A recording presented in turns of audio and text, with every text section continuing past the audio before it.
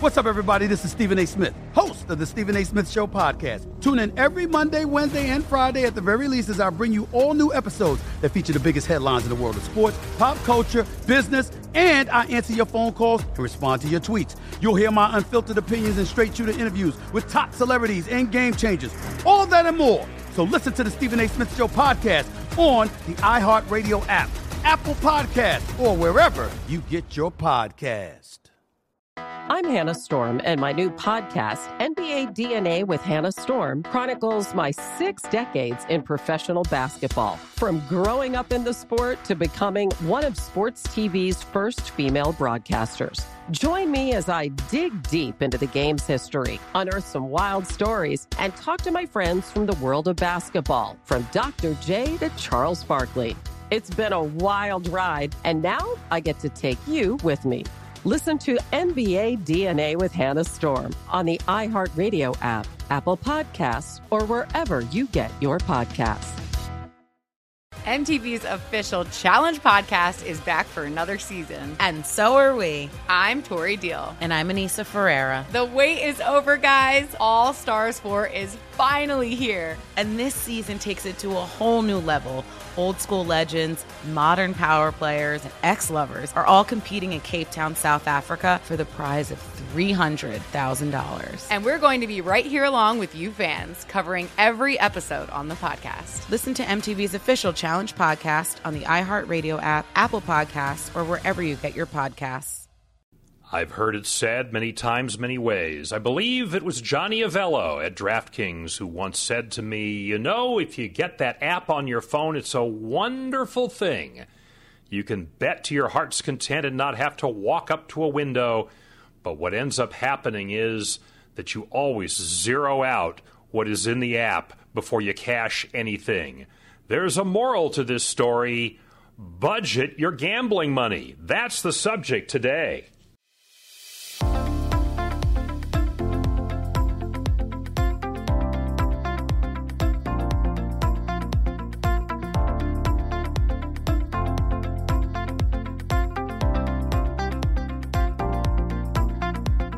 Welcome to the Everything Guide to Sports Betting, the VSiN podcast up and running. Ron Flatter and Josh Applebaum with the latest lesson plan. Josh, budgeting. I mean, it's no different than household bills and your electric bill and your gas bill and the water bill, and you got everything for food. Why not have it for gambling? I mean, it's an expense, right? So why don't you budget? You're exactly right, Ron. Yeah, today we're going to talk about bankroll management, which is a term I think maybe some new bettors don't really put too much stock into, but you might hear it, thrown around here and there. And we're going to talk about what is bankroll management, what is your bankroll, why is managing your bankroll with discipline and consistency important? Because in the end, really, being reckless with your bankroll can really set you on a bad course and really, go from having sports betting be a really fun and prosperous endeavor into something that is very frustrating and you lose everything. So you want to make sure that when you're betting on sports, you have a disciplined approach. We're going to talk about 2 basic strategies today. We'll talk about flat betting as well as Kelly Criterion. We'll talk about also just some strategies to try to increase your wins, decrease your losses, and how many games should you bet each day? How much money should you bet on each game? These are questions that all new bettors want to know and need the answer to, and hopefully today will help them out with that, Ron. Well, it's one thing to say disposable income, but I had a guy who taught me horse racing decades ago who said, leave the rent money at home. I think that applies to more than just the racetrack, and it even applies while you're at home. Leave it away from your app. But let's talk about disposable income and what you can afford to lose. These are questions you have to ask yourself as you go forward. So before we get into the types of bankroll management, why don't we at least start with the mindset, whether you're a professional gambler or just a casual bettor getting started? Yeah, so first off, Ron, we got to, define these terms in basic terms. So what is your bankroll? Your bankroll is the amount of money that you've set aside specifically and only for betting on sports. So, a good way to describe it, like you said, Ron, is disposable income. The first thing you got to know when you're getting into sports betting is that, we all have lofty expectations. We all want to do well. We all want to become a millionaire overnight. But you got to kind of, prepare for the worst, hope for the best, but always know that, you have to set aside your bankroll to start with. So again, that's the money you've set aside only for betting on sports. And kind of a basic question you should ask yourself. And again, the number in terms of what your bankroll will be will obviously be different for different people, your income level, how bold or conservative you want to be with how much money you're willing to set aside for sports betting. But the number one question, Ron, is how much can I afford to lose? And that is key, because that number right there is going to, again, if you have a number that's too high, then, you got to decrease your bankroll. If your number too low and you can play around with some more money, it's important to be properly funded at the beginning, because, if you don't have enough money to start with, I know a lot of bettors and new bettors, especially if you're only starting with $50 and you have a bad night and you're already down to, $5 left in your account, you're really not going to be clear-eyed. You're going to worry more about losing money than making money. So if you can be well-funded at the beginning, that's going to help you a lot down the road. But Ron, how would you suggest to someone coming up with a number that they're comfortable with? I mean, how did you decide your bankroll when you first started? Well, I make sure I pay all my bills first. It goes back to leave the rent money at home. Make sure you pay all your bills first, and you look at certain things. When I first started going into gambling, it was when I was single. And so I had as disposable income, how much am I spending on dates? How many dates am I going on? There were times I was gambling a lot more because I was dating a little bit less. Not by choice, but you understand where I'm going there. But in that respect, how much are you spending to go out to drink? How much are you spending to go put gas in the car, hopefully, before you went out and drank? And how much are you spending just to go ahead and eat out? Those are all things that come into play here. That's part of the disposable part of the income. It's not the part that you're dealing with when you're talking about the rent and the car payment and the insurance payment and all that. Make sure you deal with all that first. I have to admit, in my younger days, I wasn't always organized about that. I'd be taking off when I was living in Northern California to go to Tahoe, and within 10 minutes, I'd blown all the money I had intended to spend on gambling at the blackjack table in just a few hands. And suddenly now I'm left with a weekend where I have to ask myself, do I dip into the extra bankroll? And then I had to say, no. And I have to admit, I was pretty disciplined about that. Others are not so fortunate with their money, and I think it's important, as you said there, Josh, set that number, and once you hit it, if you've lost it, that's it. That's enough. It's easier said than done, but I don't think we can emphasize that enough.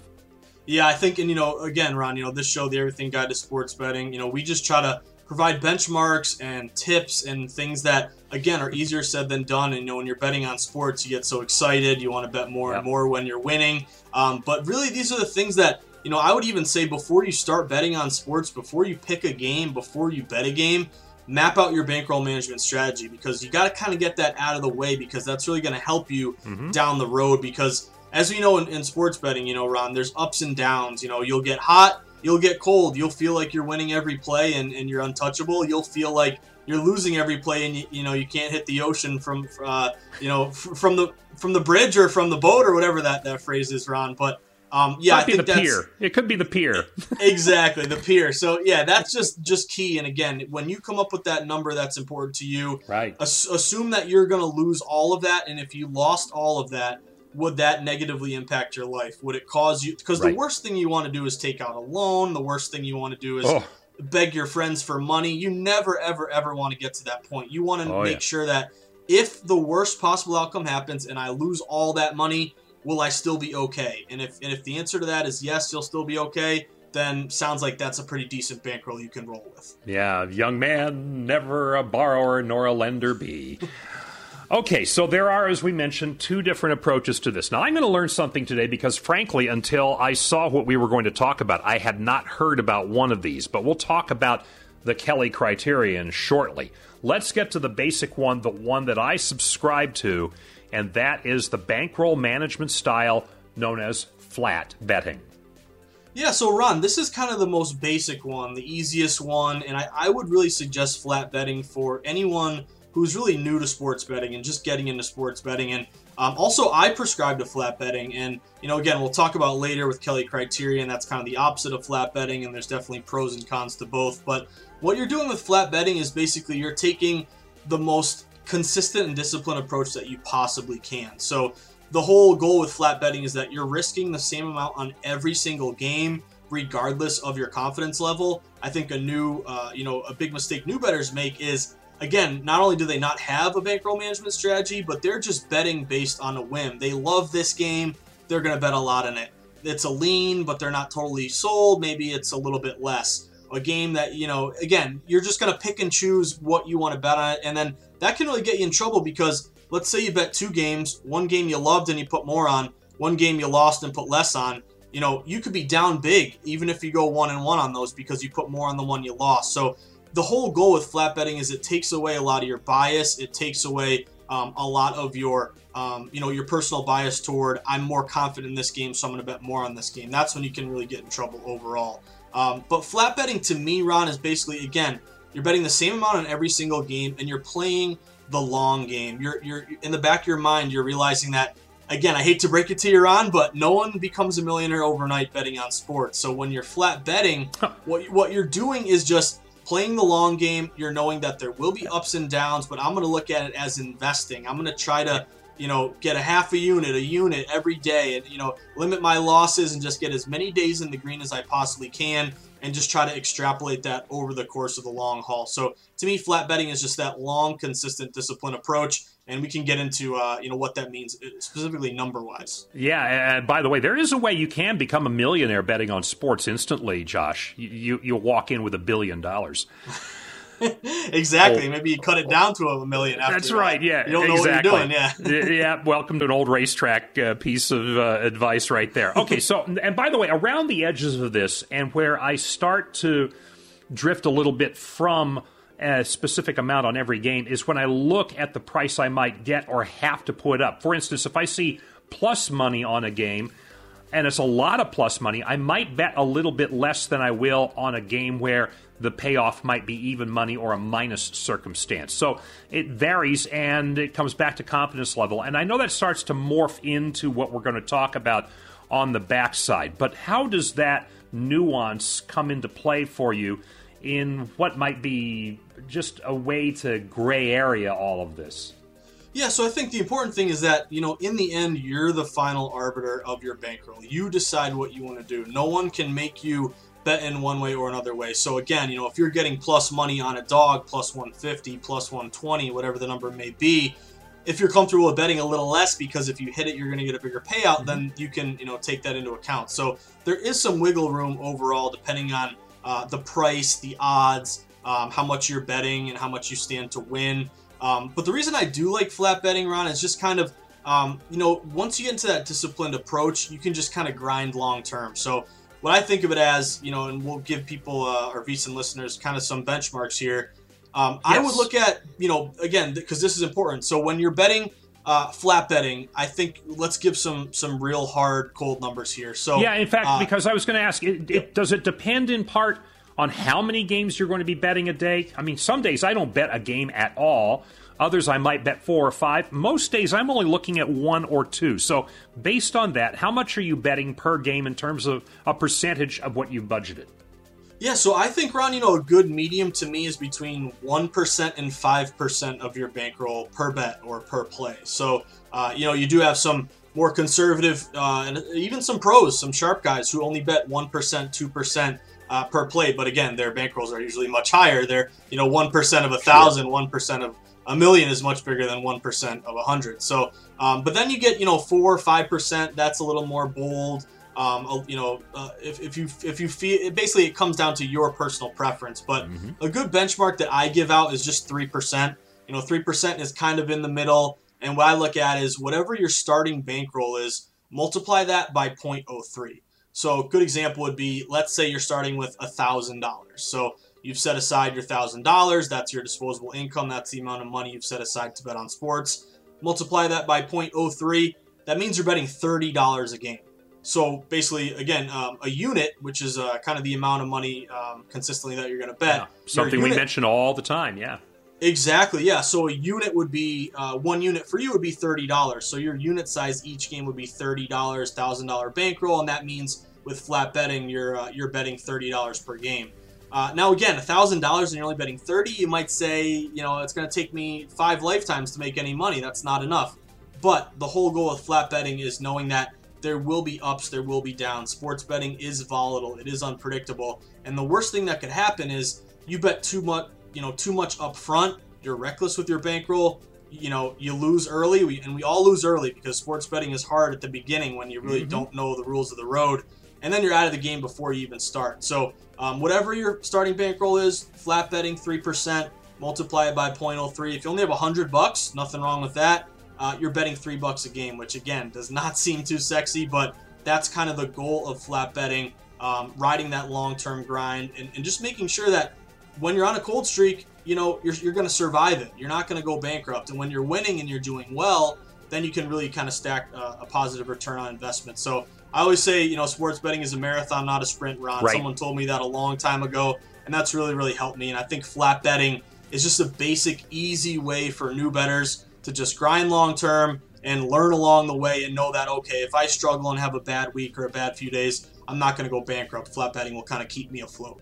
At the risk of ticking off those who find parlay betting entertaining and they have fun with it and maybe have had and stumbled into some success with it, you're listening to a couple guys who really don't want to preach it. Now, I do defy my own words and don't practice what I preach sometimes. However, go ahead and repeat the lesson for those who might not have heard it before as to why one should avoid parlays. Yeah, Ron, we always got to mention this anytime we talk bankroll management, trying to avoid parlays. So we known before in previous lesson plans, we talked about the basics of sports, but what is a parlay? A parlay is when you combine multiple bets into the same initial bet to try to make more money up front than you would have if you bet the games individually. So, parlays, new bettors love them, and it's kind of a get-rich-quick thought process, but really it provides a huge edge to the house, and you're kind of playing right into the sportsbook's hands because, we talked about it before, Ron, but the hold percentage based on the stats that Vegas has to report, it's around 30% for parlays. It's around 5% for most individual sports. So long story short, parlays, you get tied in and suckered into, I only have to drop $10, $50. I could win 1,000. I could win, 20,000. But again, they're kind of the penny slot of sports betting. They're fun, but also they're very dangerous. And it's hard enough to win one bet. When you start layering on more and more bets, that's when you can really get in trouble. And, we've mentioned before, Ron, you have a 5-team parlay.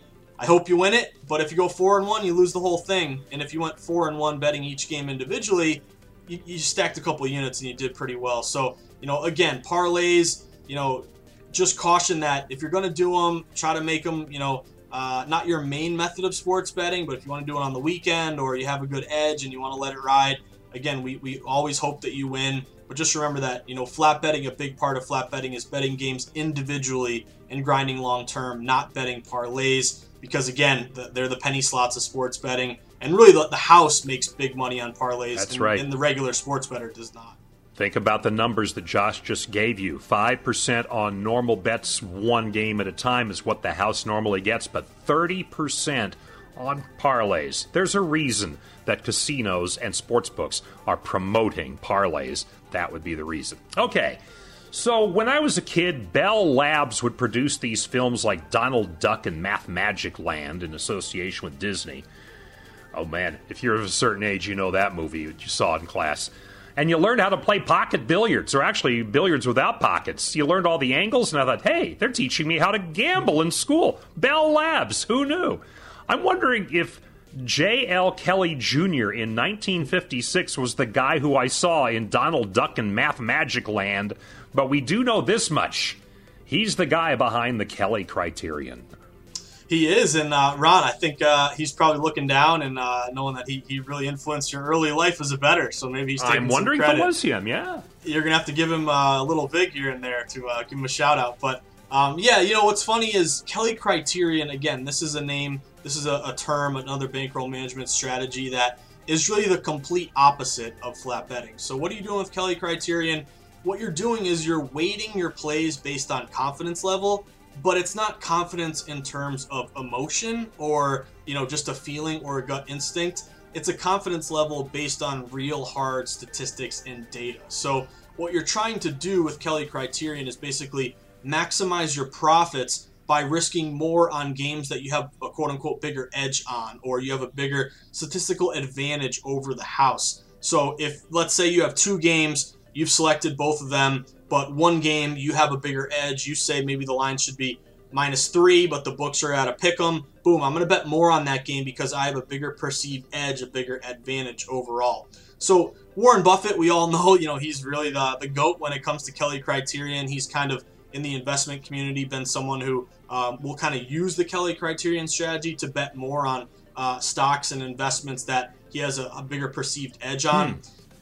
What's funny to me though is, Kelly Criterion, it's used by a lot of sharp bettors, and it can be very successul. And it's funny, I ran into an old buddy that I met actually a few years ago at the Sloan Sports Analytics Conference. I was kind of just talking to him about, bankroll management strategy, how important it is, and I'm talking about flat betting, and he says, what are you doing? You can't flat bet. You got to use Kelly Criterion. You got to weight your plays. And he made a very compelling argument.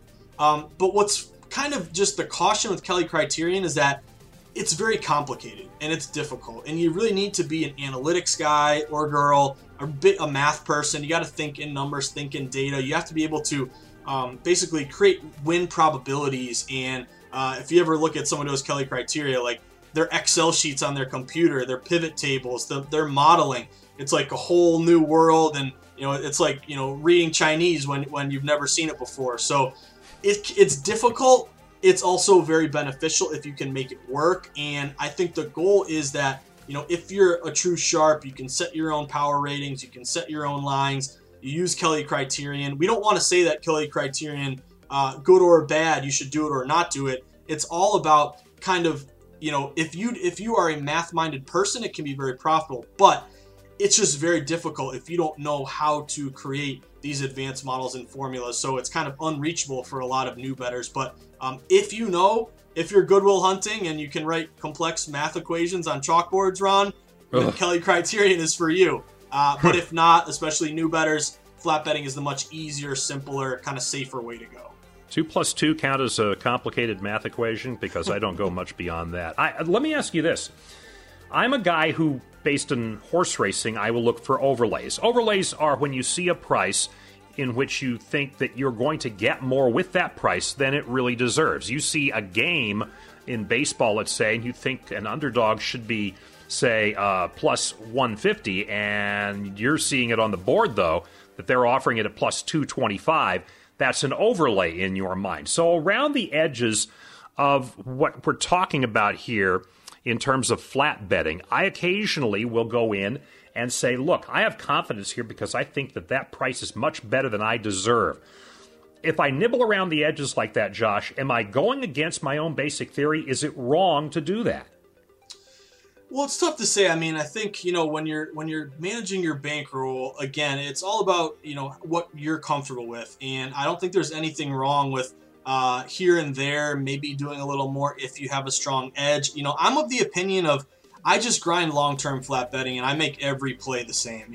Again, that probably hurts me sometimes when, maybe I cover a game by a huge margin or it's not even close and I win. And I always say, man, I should have bet more on it. But then there's also times where I'll lose a bet and be glad I only bet my one unit instead of betting more. So again, I think, if you see a bigger edge, if you've really done your homework, and I would consider it more of the exception than the rule, and you have identified a bigger edge, then I don't think there's anything wrong with maybe betting a little more on that. But I would just, flat betting to me is you're going to see the most out of it and the most rewards out of it when you're the most consistent with it. When you kind of vary and go more here, less there, then you're kind of not throwing away, but you're kind of making it harder to win long term, because then and then it gets harder because then your bias creeps in more and more and more. So again, if it's here and there, I don't think there's anything wrong with it.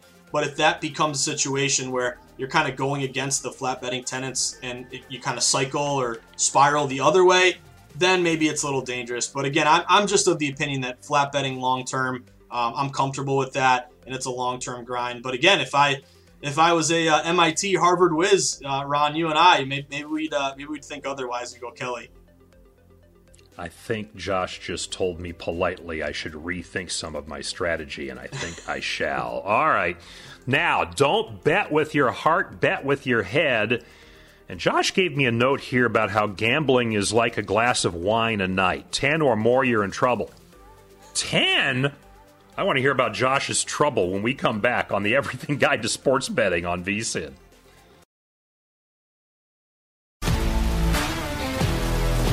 If you love sports and true crime, then there's a new podcast from executive producer Dan Patrick and hosted by me, Jay Harris, that you won't want to miss. Playing Dirty: Sports Scandals. Each week, I'm squeezing the juiciest details from some of the biggest sports scandals ever. I'm talking Marcus Dixon, Olympic gymnastics, Cain Velasquez, salacious Super Bowl-level scandals. Join me on the dark side of sports by listening to Playing Dirty: Sports Scandals on the iHeartRadio app, Apple Podcasts, or wherever you get your podcasts. What's up, everybody? This is Stephen A. Smith. When I'm not at my day job, First Take, you can find me in my studio hosting the Stephen A. Smith Show podcast. Tune in every Monday, Wednesday, and Friday, at the very least, as I bring you all new episodes that feature the biggest headlines in the world of sports, pop culture, business, and politics. You'll hear my unfiltered opinions on those nauseating Cowboy fans, the chaos in Washington, D.C., and trending topics on social media, as well as my straight shooter interviews with top celebrities and game changers. And I occasionally give out love advice. Yes, it's true. If you want to know my true feelings about something, I'll give it to you straight. So, listen to the Stephen A. Smith Show podcast on the iHeartRadio app, Apple Podcasts, or wherever you get your podcast. I'm Hannah Storm, and my podcast, NBA DNA with Hannah Storm, digs deep into the history of professional basketball, along with my own, as one of the first female sportscasters. Now let's get you up to speed on what else happened around the NBA today. We talk to all sorts of people I interacted with, from Dr. J to Charles Barkley, and recap iconic moments. Yes, he's got it. Here he comes. We rock the baby to sleep and slam dunk. As well as some of the wild stories behind the scenes. We were like, what? What are we in for? The scoreboard crashes before we even tip a game off. Today, the NBA is a global sports and entertainment giant. Players are multimillionaires and cultural icons. Iguodala to Curry, back to Iguodala, up for the layup. Oh, blocked by James. LeBron James. And these stories are about how we got here, both on and off the court. And what's next? Listen to NBA DNA with Hannah Storm on the iHeartRadio app, Apple Podcasts, or wherever you get your podcasts.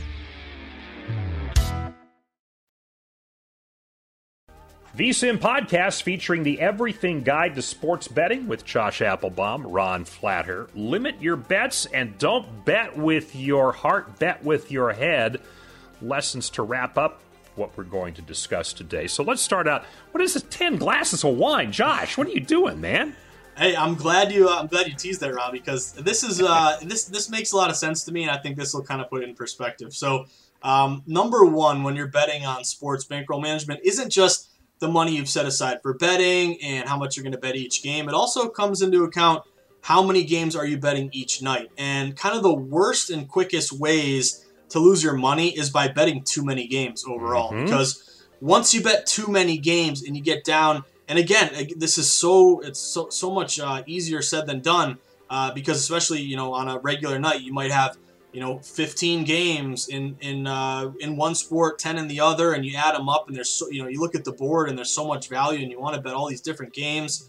But the more games you bet, basically the more you're pushed up against the wall, mm-hmm. and the odds makers and the sports books have an advantage over you, because even if you win, the juice that you're paying is gonna, the juice is gonna chip away at your winnings overall. So betting too many games is kind of the quickest way to lose your money, quickest way to go bankrupt. And if you can be disciplined and limit your number of bets, and even know that if I don't find any value, I'm going to lay off. You don't have to bet every single day. That disciplined approach is really going to carry you long term. But just getting back to the glass of wine comment here, Ron, if I were to say to you, and I believe this is true, I've heard it many times, basically a glass of wine each night with dinner is totally cool.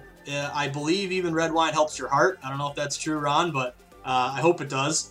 But if you are then drinking 10 glasses of wine each night, then you're in trouble. Then you're going to have a problem. Then we're going to have to call up AA and hopefully get you sorted out. But That's kind of the same thing with betting. When you're betting, one game, a few games each night, okay, the benchmark I give is 5 or less. Again, it's tough because, there are different times of year where more sports are going on. So, one time of year having 5 games might be a low amount or a big amount. It depends on the time of year. But NCAA tournament, for instance.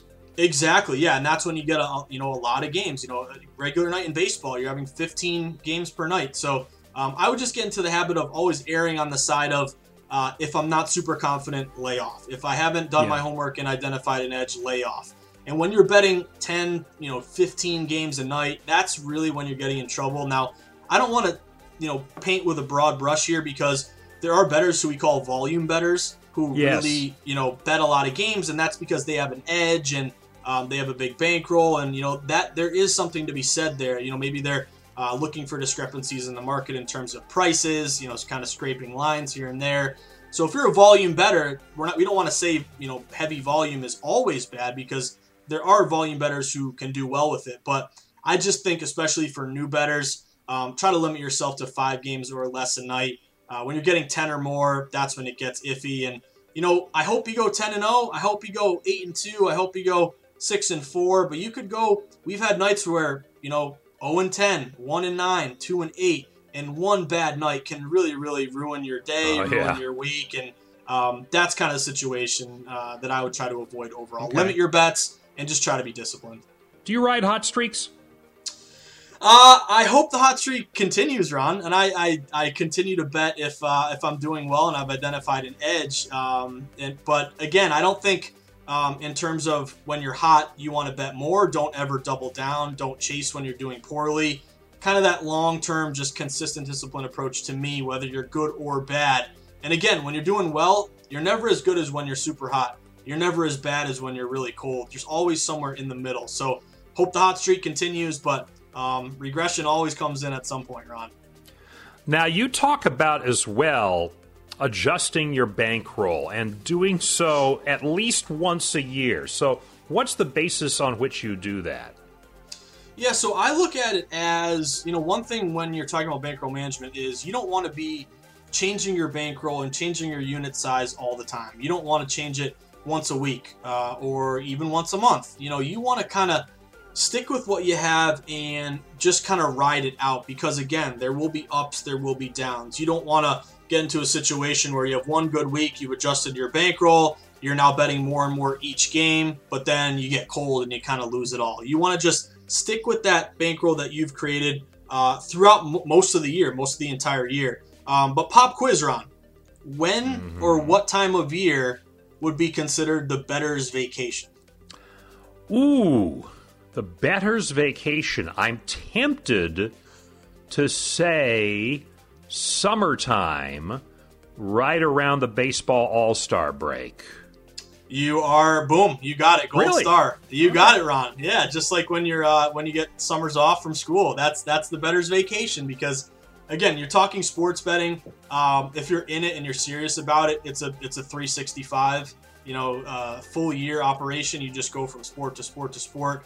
But there is a time of year when it dies down a little bit, and that's really your summer months. That's when you've gotten NBA Finals out of the way, the Stanley Cup playoffs.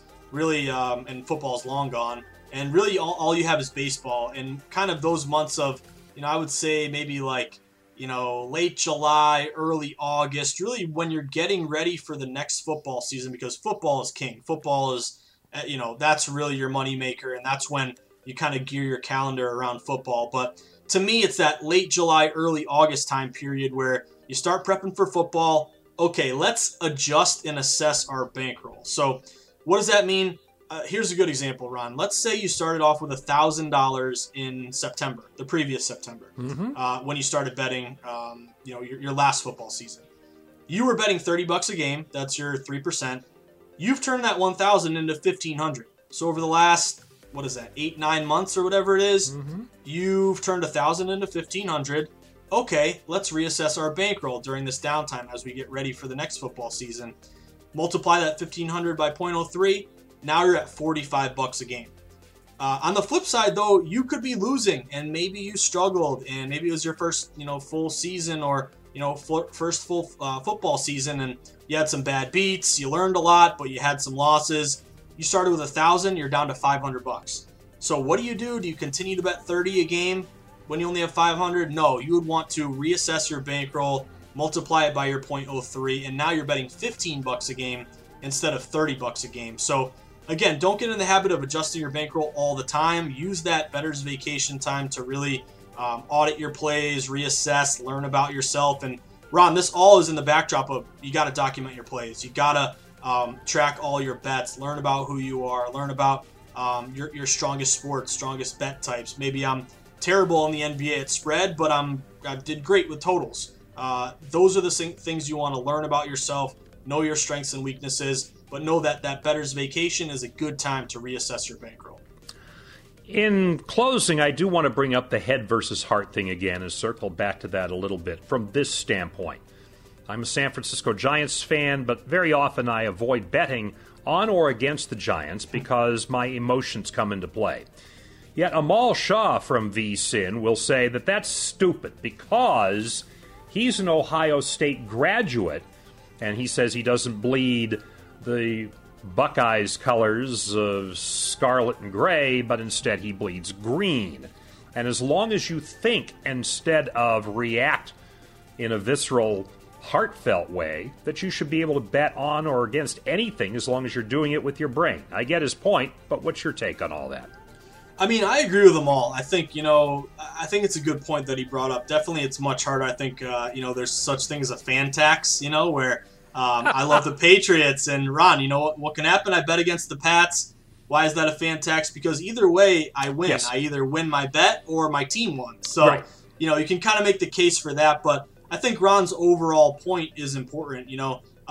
Cover up the names of the teams. Look at the data. Look at the matchups. Try to make the smartest bet you can based on hard analytics and hard data. Bet with your head, not your heart. And again, you don't want to get in a situation where you are biased toward your favorite teams and only betting, your beloved Giants just because you're the Giants fan or you're going to the game or you want action.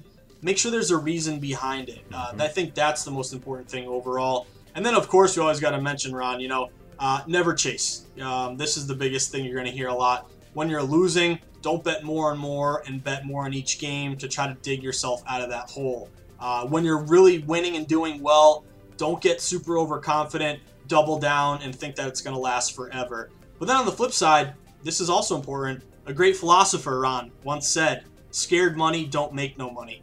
So don't lay off just because you're scared or you're struggling. You could forfeit value that way as well. And I think the long and short of it here with today's lesson is manage your bankroll with discipline. Manage it with consistency. Take your bias and favoritism out of it. Grind it long term, and I think that's what's really going to keep you afloat throughout the long haul and the ups and downs of sports betting. Who was that philosopher? It was believe it or not, I think it was the great philosopher Young Jeezy, or one of the great philosophers who's won many an Oscar or many a Grammy down the road. Okay, well I'll look that up. Can you tell the age difference there? Wow. All right, the young man is Josh Applebaum, the geezer is Ron Flatter, and hopefully we've taught you how to budget your money and invest wisely as you gamble on the Everything Guide to Sports Betting from VSiN.